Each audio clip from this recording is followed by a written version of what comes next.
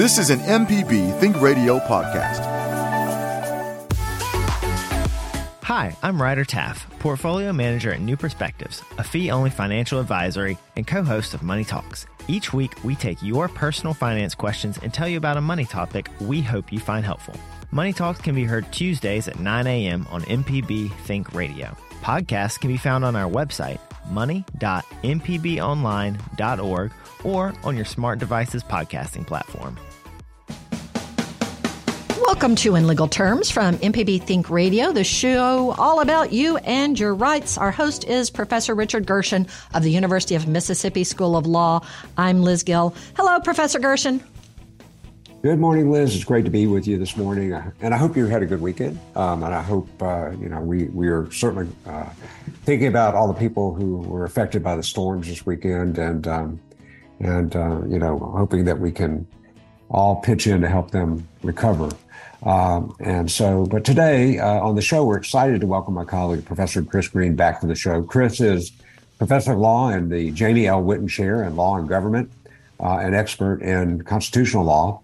And in fact, we're talking about the right to protest and the right to disrupt free speech, as well as free speech today. And Chris, you just returned. Good morning. And you just returned about a week ago with a very successful moot court team. Would you tell us a little bit about that? Oh, sure. Good morning. A week ago, we were the runner-up at the Siegenthaler Sutherland National Moot Court competition at Catholic University. We have a tradition of putting up. For a while we had put up banners, big huge banners hanging over Atria, but now they're a little bit more dignified additions to the wall. But we with the runner-up, we get to put ourselves on the wall, so that's quite exciting. But moot court judging is or coaching is a lot of fun because you learn sort of a square inch of the law really, really, really, really well every year. So we learned a whole lot about New York Times versus Sullivan and the rules that apply to defamation, which people in the media generally know really, really well. But we're looking forward to learning something new next year as well. Fantastic. And that was really kind of related to the First Amendment, which is our topic for today. How did you tell us a little bit about your background, if you would, and how you became interested in constitutional law? Well, I guess I became interested in constitutional law before I was even in college. So I was I was one of those policy debaters in high school. So these are they're sort of the slightly smoother Lincoln Douglas type people who talk about values and kind of put together speeches that are well-rounded. Well, the policy debaters, these are the guys walking around with index cards with quotes on them, filled up.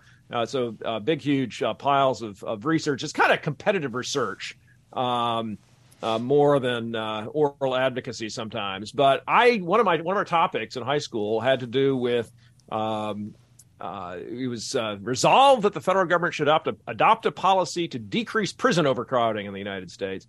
And when I discovered law reviews and the fact that you had these people, they always cite something for everything they say.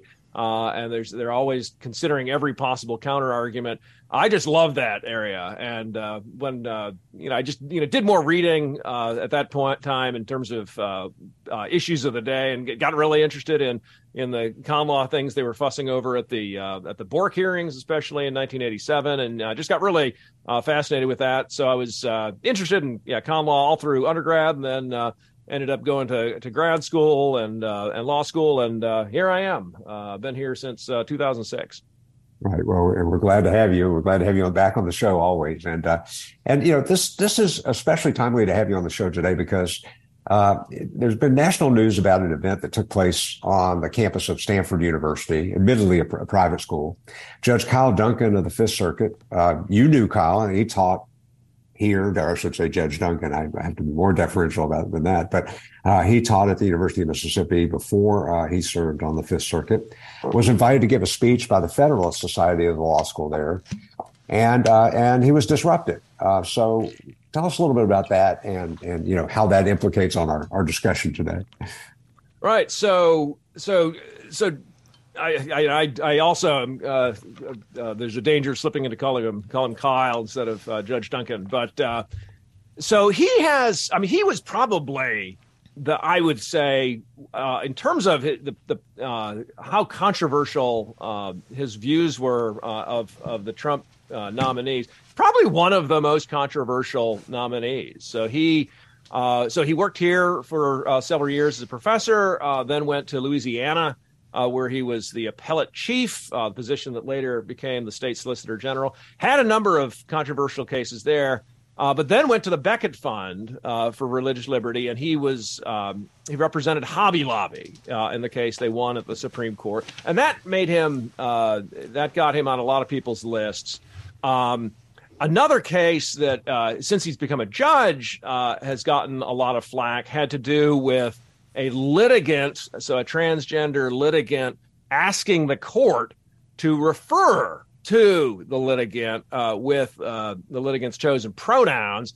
And Judge Duncan for the panel said, we do not have to, as a court, refer to the litigant that way. And that got a number of people very, very, very, very upset. So since then, I mean, he gives talks pretty regularly to lots of different places, but there were a group of people at Stanford who decided a few weeks before he was going to come give his talk that we really want to disrupt. Well, it's not clear whether they decided to disrupt it, whether they decided they wanted to make their views about Judge Duncan known. So they had posters all around the law school for quite a bit. They put some posters with pictures and names of the Federalist Society organizers saying shame on these people. The general theme was sort of Dracula, so like blood dripping down from the letters kind of font. So a lot of stuff. And at this point, this isn't disrupting anything. But then they gathered at the school and were in the hallways greeting Judge Duncan as he's coming in with some signs, and a number of them were quite vulgar and not what you usually like to, certainly not what we like to see as models of advocacy. But there's a number of vulgar things. And then once he tried to give his talks, he had a talk about relatively mundane things about the Fifth Circuit and the Supreme Court.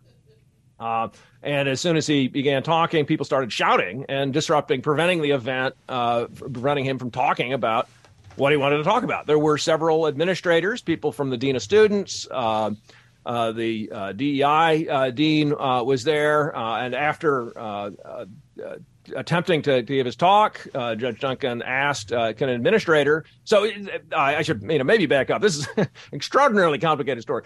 Before the talk had taken place, there was word that there was going to be some protesting, and Judge Duncan asked former Judge Mike McConnell, who's a professor at Stanford Law School, said, are they going to, make sure that they don't disrupt the speech? And Judge McConnell talked to the administration. They said, yes, we will prevent students from disrupting the speech. We'll abide by our policy on disruption, which says you're allowed to protest. You can have signs. They can be vulgar signs, but you can't prevent somebody from having an event, from speaking in the manner in which the speaker has been invited to speak to the audience that wants to hear. So he gets in.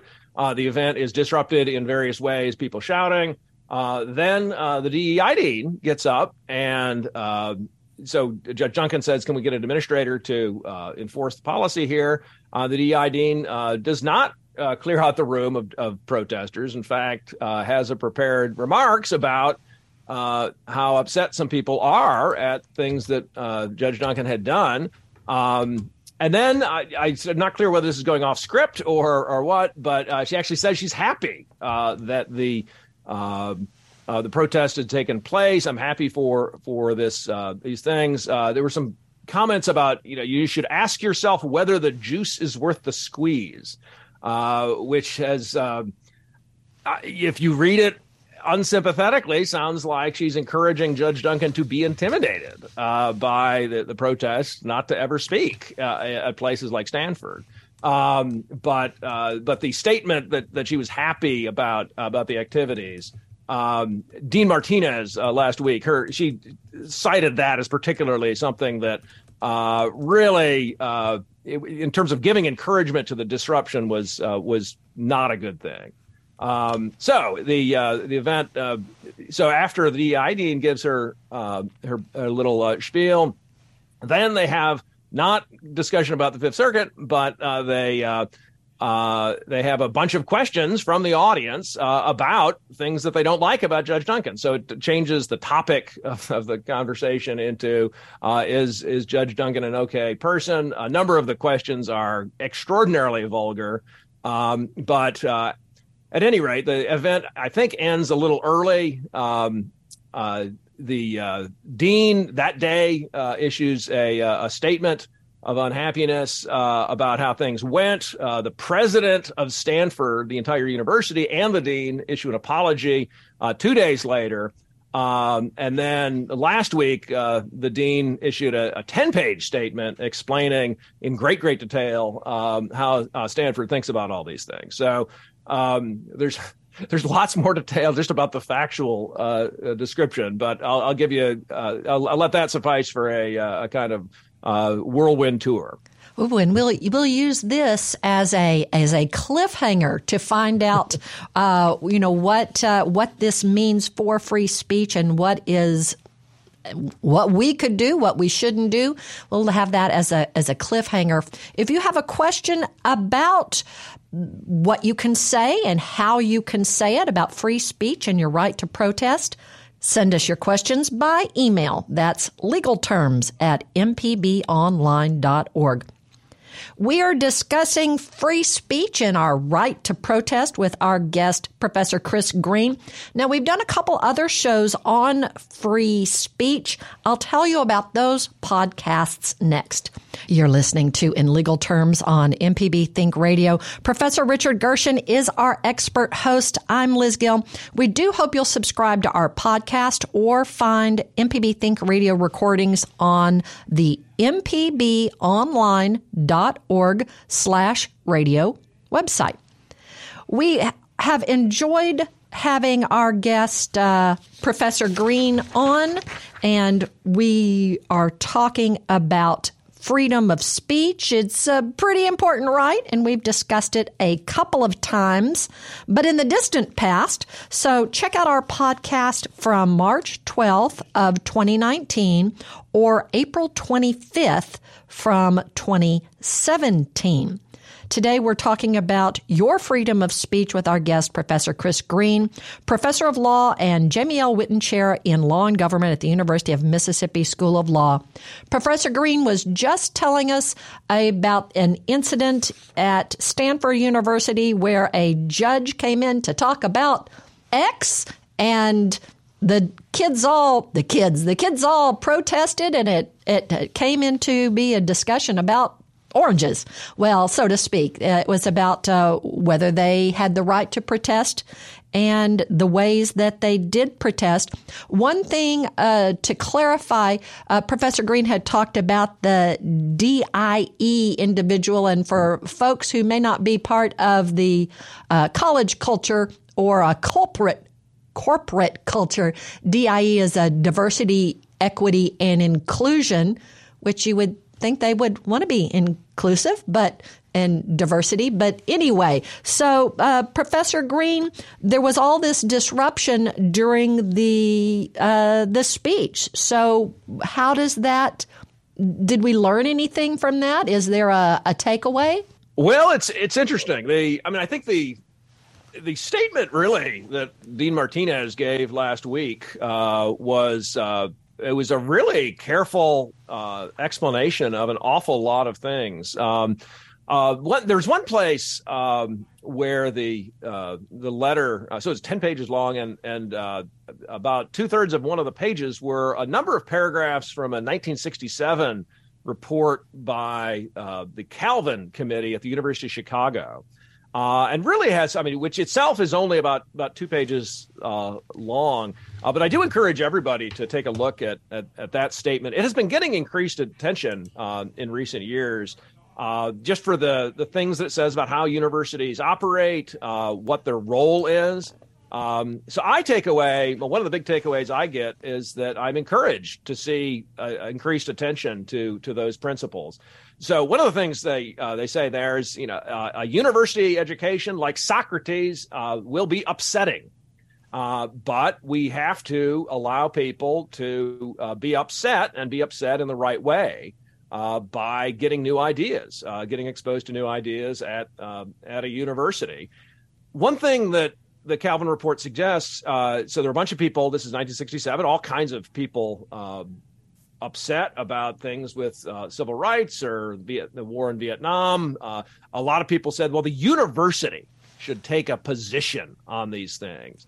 And one thing Dean Martinez said is very rarely is the university or the law school best positioned to make a statement collectively about controversial issues of the day.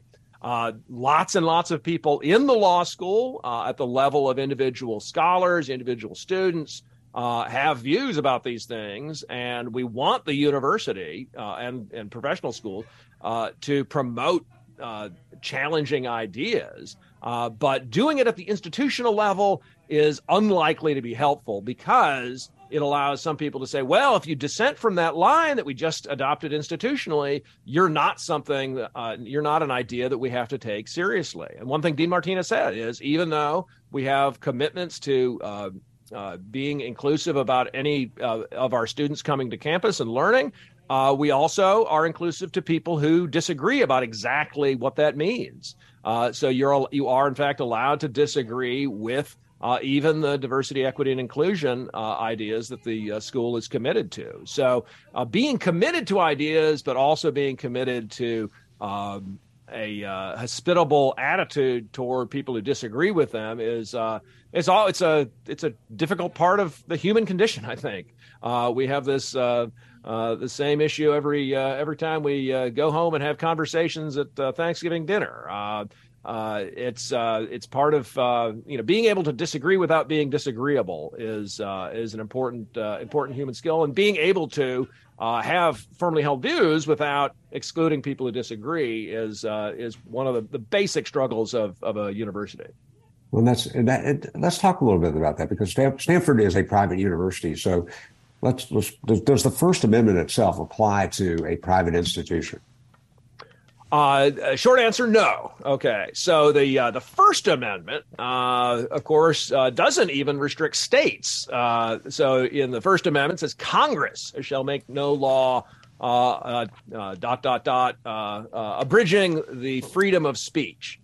And in the 14th Amendment, we get an application of through various Supreme Court decisions, an application of lots of parts of the Bill of Rights against the states. But the 14th Amendment says no state shall abridge any privilege or immunity of citizens of the United States. That's a paraphrase. But basically, since 1925 or so, states have been restricted in what they can do about freedom of speech. But a private entity like Stanford is not subject to federal constitutional free speech principles directly.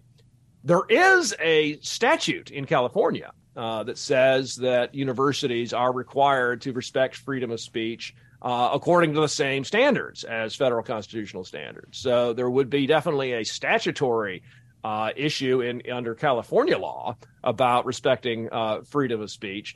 There is also, even under the 14th Amendment, there are some tricky questions about exactly which private entities are sometimes subject to similar sorts of restrictions that the states are. So, for instance, if you're running a railroad, you're what's known as a common carrier, and you're required to respect people of all races in certain ways under. Or at least under the 14th Amendment, the state is required under certain views of the 14th Amendment to regulate certain private entities. So sometimes they're called quasi-public entities. So there's a bunch of Latin terms about the use privatum, the law of private entities, the use publicum, the law of public entities, which aren't governmental but are still public, and then the use regium about governmental. So there is at least some possible argument that universities are akin to a common carrier, but those are some even hazier areas of First Amendment law and 14th Amendment law than we usually have. So I'll stick with the short answer that Stanford is not subject to the First Amendment as such, but could be subject to similar principles under the California statutes or the 14th Amendment. Well, what makes this kind of an interesting case is you've got the speaker who has rights to speak and was invited. You've got the protesters. And let's put this in the state context. You got the protesters who also each individually have a right to speak. How do we sort that out? I mean, if I want to organize a protest, let's say we decide we're going to march down to the square in Oxford and protest. Can the city of Oxford, can the state of Mississippi regulate that? Can they prevent us from protesting? Sure, they can certainly regulate in certain ways. So if we decide, what we're going to do is march all the way, we're going to fill the square with people. We're going to fill North Lamar and South Lamar and, all of the side streets heading into the square so that nobody can drive anywhere. And we're going to do that for 4 days or something. Obviously, the government can say, wait a minute, speech is great, but we have to allow people to use the streets. You can't just have any speech, any time, any place, in any manner that you want. So what the courts have done and what legislatures have done is say, well, we're allowed to have time, place, and manner restrictions on speech as long as they're not related to content, as long as they're not discriminating against one viewpoint. As long as they say, okay, nobody is allowed to, have 3 a.m. Rock concerts on the square or prevent people from driving up and down the roads. As long as those are even-handed, they're okay. So the trick is always distinguishing time, place, and manner restrictions from content or viewpoint-based restrictions. So, the general idea that, if you're in a classroom where you've been invited to speak, you're allowed to speak and prevent anybody else from speaking. A kind of natural sort of thing that you'd come up with. Property rights. I have a right to speak, but I don't have a right to speak on my neighbor's lawn or prevent him from. I can't disrupt a meeting he's having in his dining room talking with somebody. So time, place, and manner restrictions are one thing, and viewpoint-based are another. As applied to the Stanford situation, clearly, anything disruptive would have been violation of the disruption policy, and that is a time, place, and manner restriction, a perfectly sensible one. It's kind of hard to imagine not having a policy like that if you're actually going to have people have a right to speak anywhere and not have some kind of a right not to have other people drown you out. We're certainly not in a situation where just whoever has the loudest sound truck is going to win. And be allowed to speak. So it's perfectly sensible to have those kinds of restrictions. In terms of signs that were not disruptive, though, if what Stanford said is, even vulgar signs, people holding them up during the protest, putting things in the hallway as Judge Duncan was walking by, allowing those would not have been allowing disruption. So those would have been allowed. And speaking like that is a matter of free speech. And again, I say, free speech is if it's First Amendment. It's always imagining, what would it be like if we at Ole Miss did this? But if we couldn't, as a governmental institution, take certain positions in terms of viewpoint or content that we could take with respect to time, place, and manner. If you have a comment or a question about when you can have free speech and when and how you can protest, we'd love to add you to our conversation. Email us your questions. Our address is legalterms@mpbonline.org. We're talking with Professor Chris Green about free speech and the right to protest. If you are enjoying listening to Professor Green, Great voice to listen to. I'll tell you about some of the other podcasts he's done with us next. This is In Legal Terms. Not everybody has a chance to listen to our show live, so if you've missed any of our program, you can listen to the whole show from our website, inlegalterms.mpbonline.org. Our host is Professor Richard Gershon from University of Mississippi School of Law. I'm Liz Gill. We have enjoyed having Professor Chris Green on the show a time or two, and he has joined us to talk about Supreme Court justices on September 18th of 2018 and constitutional originalism on January 29th of 2019. Today, we're talking about free speech and our right to protest. Let's go to the phones. We've got Jim from Jackson. Thanks for calling in to In Legal Terms. Jim, what's your comment or question? Good morning. Really enjoying the conversation. I have a comment about the circuit judge at Stanford. And, the balancing act of who has a right to speak. Those students and the apparent faculty could have gone outside and said what they had to say, and they've been free to do it. A friend of mine once said, "Your right to swing your fist ends at the tip of my nose," and I think that's a good analysis of what happened there. Professor Green, do you have a comment about that? Yeah, I think that's right.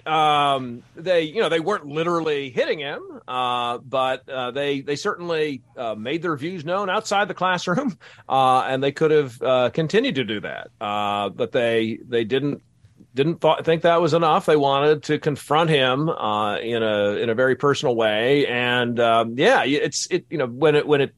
when you go from speaking your own mind to physically intimidating people, that's just a big difference, and disrupting it intellectually, making people think that somebody's ideas are wrong and not worth listening to. That's one thing, but saying that we're just going to shout louder, that's completely different. I agree 100%. I also have a question. I understand, without actually knowing, that there's a federal statute that makes it unlawful to protest in a public area in front of the home of a Supreme Court justice. And I don't know that that's right. It may have, if there is such a statute, it may apply to all federal judges. I don't know. But how do you square that kind of statute with First Amendment? Well, again, that would be, the defense, I don't know the details of exactly how a statute like that would be worded. But again, it would be a time, place, and manner question. So doing things that are likely to cause a disruption of the use of particular areas is the kind of thing you can regulate. And, when you get into the realm of personal physical confrontations with people, going to somebody's home, I think that's the kind of thing where they say, yeah, there's a time and place and manner, and that's not the time or place. But I would have to look at the details of how that worked out. I mean, it is certainly true that when you're talking about a federal judge, when you're talking about even just having protests, the U.S. Marshals will usually start thinking, "Hey, let's be careful about this." We actually at Ole Miss we had an event for Judge Duncan shortly after he was confirmed, got on the Fifth Circuit, and there were some students. We ended up, I think, not having really any protests, but there's some people who are talking about it, and we called down to the U.S. Marshals people, the kind of the local folks, and they said, "Oh, well, let's take a look at this perimeter and see exactly where he's walking in, and making sure that everything is, that we have all kinds of contingency plans." I think some of the U.S. Marshals have a much busier job than others. The people in D.C., I think, are pretty busy. Here, I think they thought, "Oh, we have something to do here," and they seemed quite energetic about planning for contingencies. They ended up not, and again, nothing really happened at the event. There were some people later who were upset about Judge Duncan speaking to a class, but there were we didn't have to worry about the contingencies. But when you talk about homes, that's certainly it's just there's a tight perimeter. People are trying to get their kids the kids have a right to have their own private lives and not be assaulted by the press. You might think. So there's just a lot of considerations, I think, that go into a rule about justices' homes. That there's a time and place, but that's arguably not it. Thank you, Jim. We're glad that you've called in today. Well, thank you.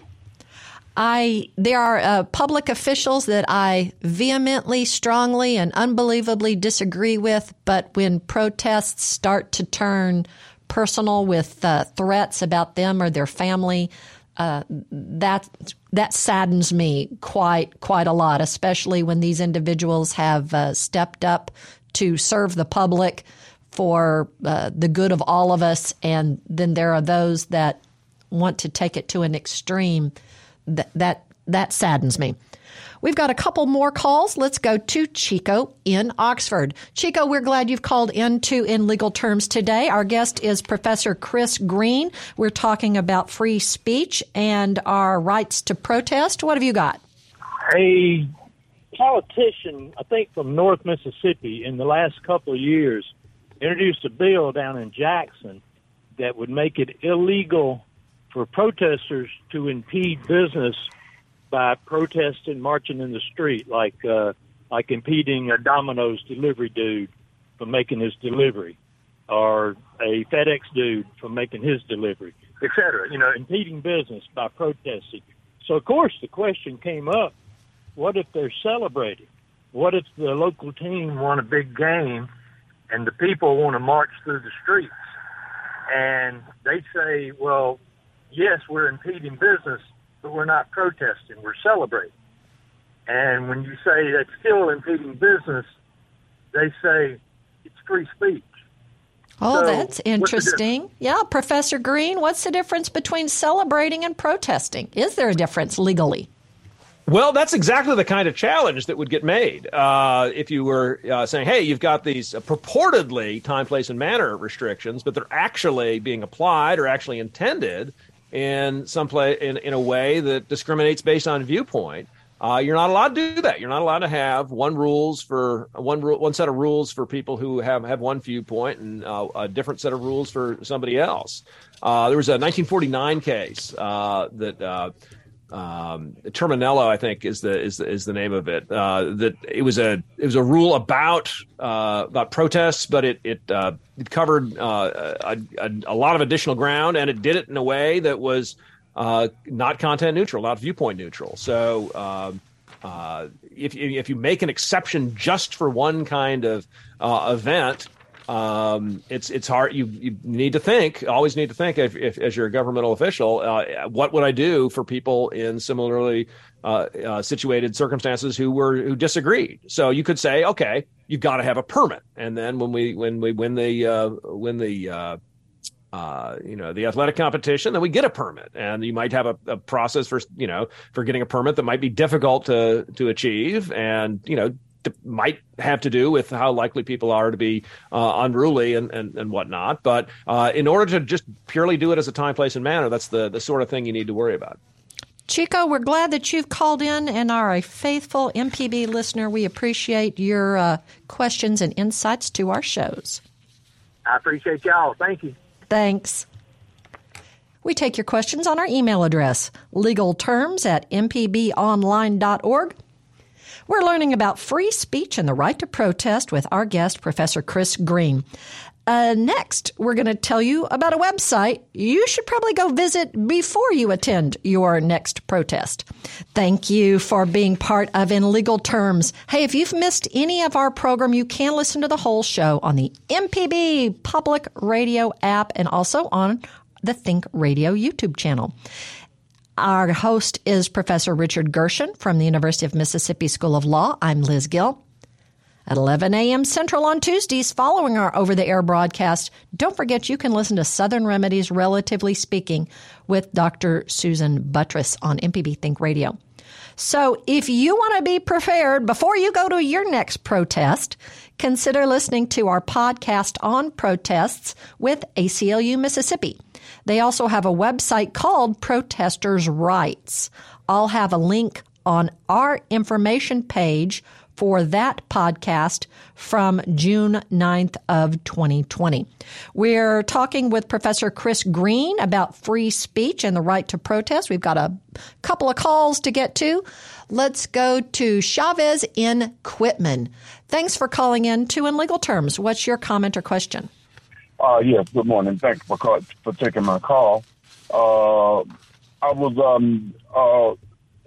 been looking at the news lately, and it seems that tolerance kind of goes hand in hand with free speech, because depending on your point of view, people may protest what you have to say. That's whether you're coming from the left side or the right side. But what happens is that language is kind of being hijacked and being used as a vehicle to take away our free speech. Now it's becoming against the law to say anything anti-Semitic. It's becoming against the law to use the N-word. It's becoming against the law to use any language that people don't like. So when we are that intolerant, is that a sign that we are losing our right to free speech, and we're becoming a nation of just laws that we're going to be ruled just by laws and these kind of things? Is that a danger that we as a nation is faced with? What do you think, Professor Green? Oh, sure. Well, it's hard to say exactly, what different things portend in terms of how the society thinks about things. I think the most disturbing thing is that people are not taking the time to think carefully through things. Our attention span in general has gotten shorter. It's partly through the invention of things like Twitter and all the reels and stuff on TikTok and associated media. We only have time. We only have like one neuron free to react. So some people, I think they invest certain words with more importance than they really have. They're not if somebody uses racial epithets, it's usually a sign that they don't really have anything particularly worthwhile to say as an idea. It's horrific that epithets get used, but saying, the answer is to just invest a huge amount of energy against anybody using the epithets.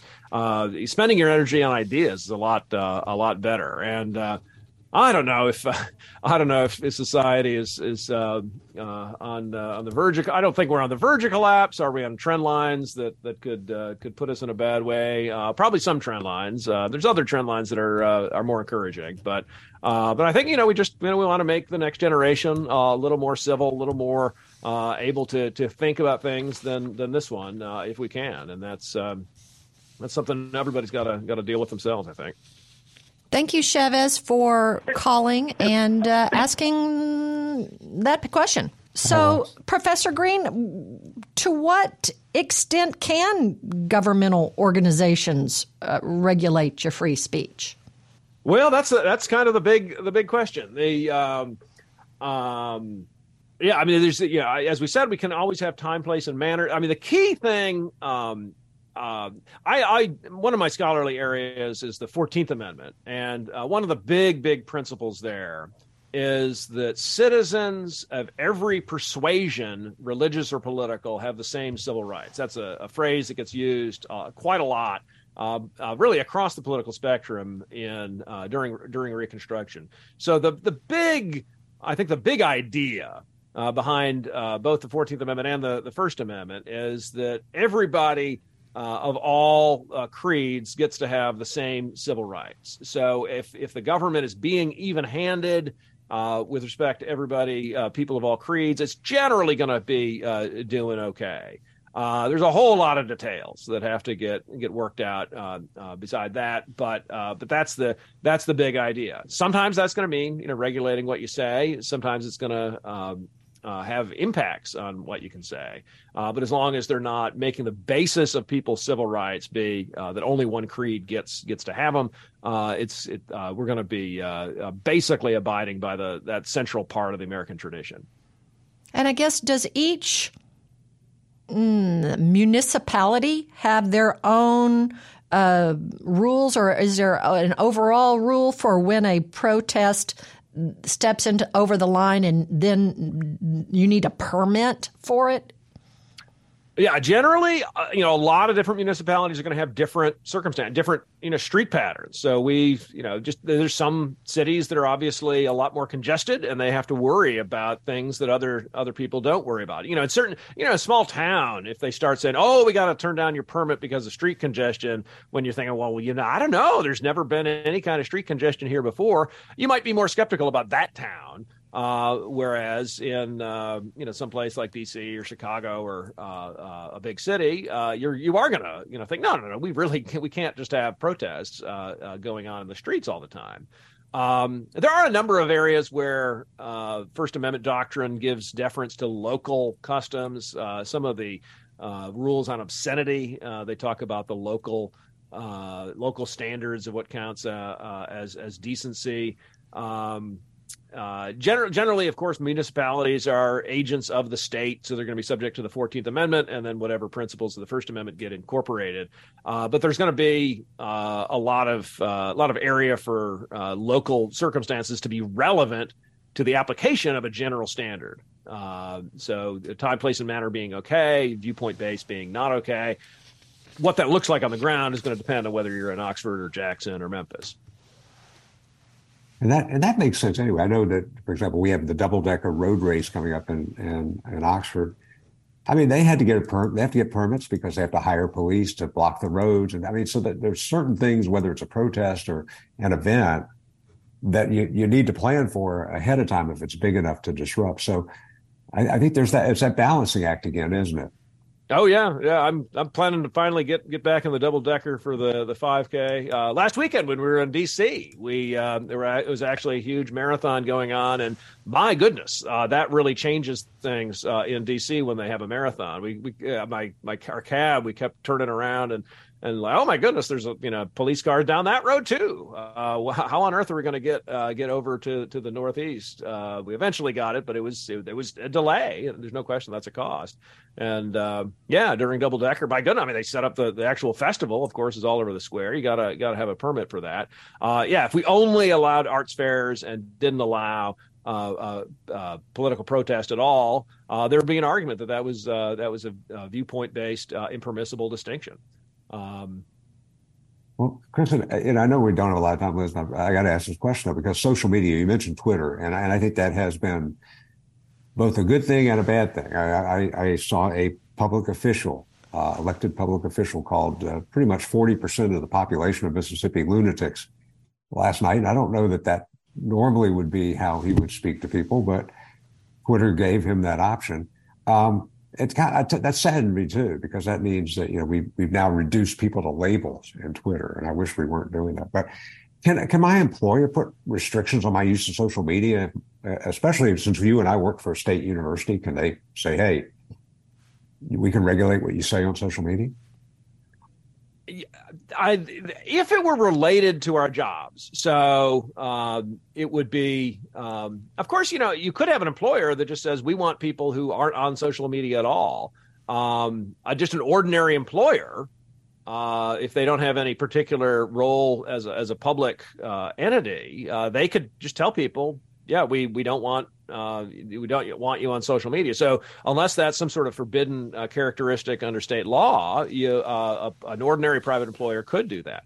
Of course, Ole Miss is the state. And then, if they were discriminating against us based on our viewpoint as expressed on Twitter, that would be a problem. Could they come up with just sort of a time, place, and manner general, like, we don't want any of you people on Twitter? That would be difficult. I think it would. They could say we just don't want professors wasting their time on Twitter or getting into fights, making the university look bad. Start saying making the university look bad, then you get into viewpoint kind of questions, and it's tricky. But if I were the general counsel, I think I would not be seriously considering that kind of response to a few untoward tweets. Well, folks, we had a couple calls we weren't able to get to. They kind of swerved. They took our protest topic to different kinds of permits or different kinds of protests, but they gave us some great ideas for follow-up shows. So thanks, Lee and Dee. And thank you, Professor Christopher Green from the University of Mississippi School of Law, for joining us today to talk about free speech and protests. Thanks so much for having me. And that wraps up today's show. For In Legal Terms, our team consists of board engineer Jay White, podcast producer and call screener Jermaine Flood. So for Professor Richard Gershon, who hosts from the University of Mississippi School of Law, I'm Liz Gill. We do hope you will join us next Tuesday at 10 a.m. Central for In Legal Terms on MPB Think Radio. This is an MPB Think Radio podcast. To hear previous shows, visit mpbonline.org or download the MPB Public Radio app to listen on your iPhone or Android phone on demand.